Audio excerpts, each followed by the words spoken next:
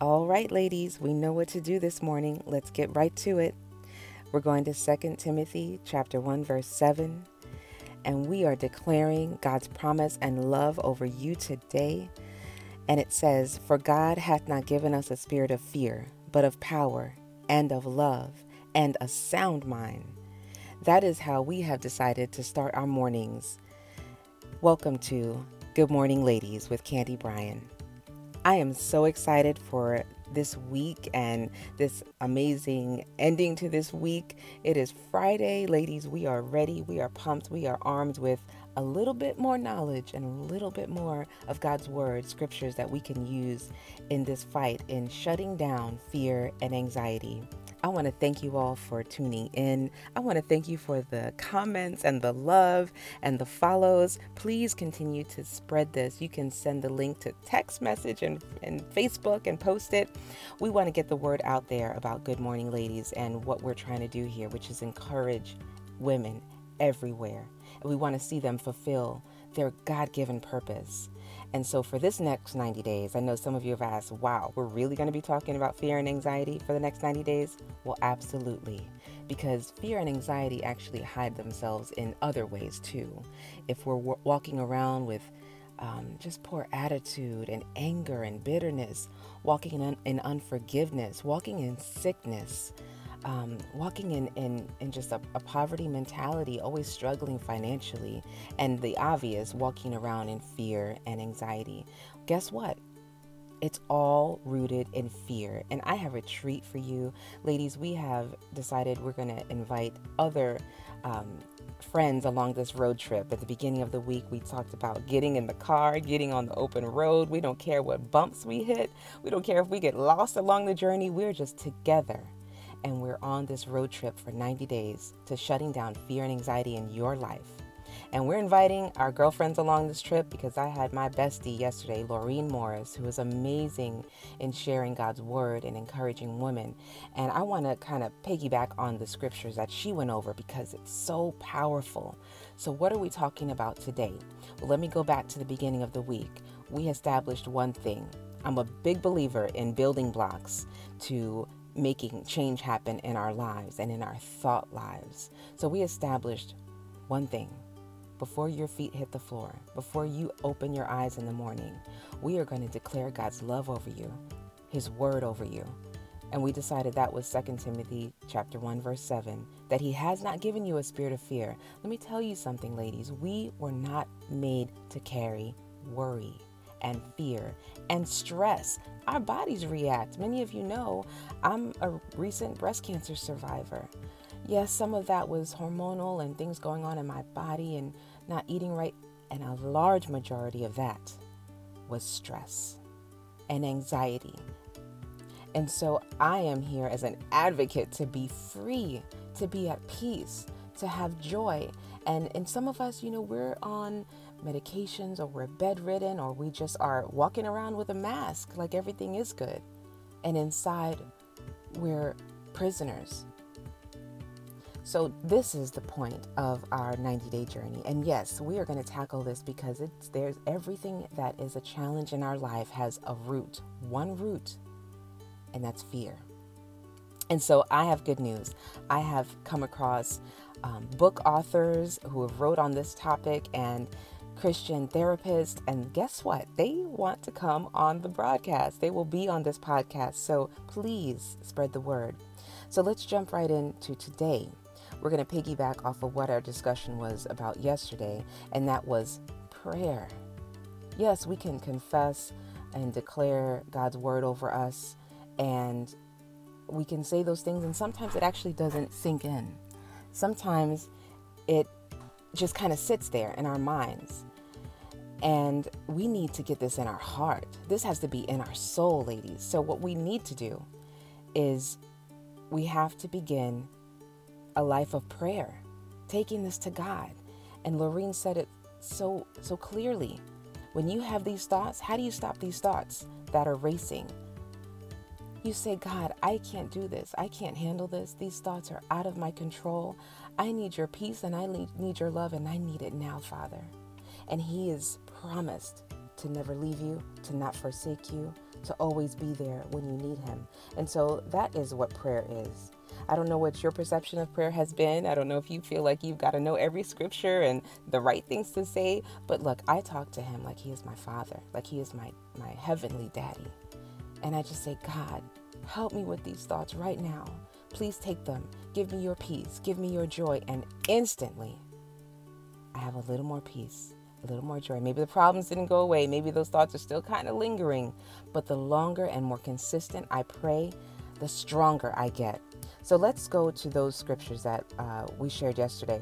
And it's from Philippians 4, verse 6. And I love the Message translation. So whatever you do, if you're Googling or if you have your Bible, try different translations because it really does open up the scripture to a whole new world. This one says it like this. Philippians 4, verse 6. Don't fret or worry. Instead of worrying, pray. Let petitions and praises shape your worries into prayers, letting God know your concerns. Before you know it, a sense of God's wholeness, everything coming together for good, will come and settle you down. It's wonderful what happens when Christ displaces worry at the center of your life. Woo, I love that. I love that. The next version is Philippians 4:6 in the New King James, and it says, do not be anxious, or it says, be anxious for nothing, but in everything by prayer and supplication with thanksgiving, let your requests be known to God, and the peace of God, which surpasses all understanding, will guard your hearts and your minds through Christ Jesus.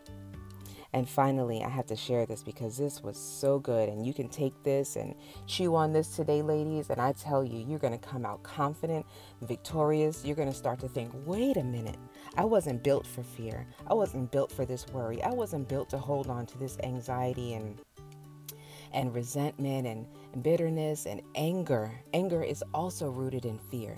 So let's get free from that. Here's what the Living Bible says, and it's so good.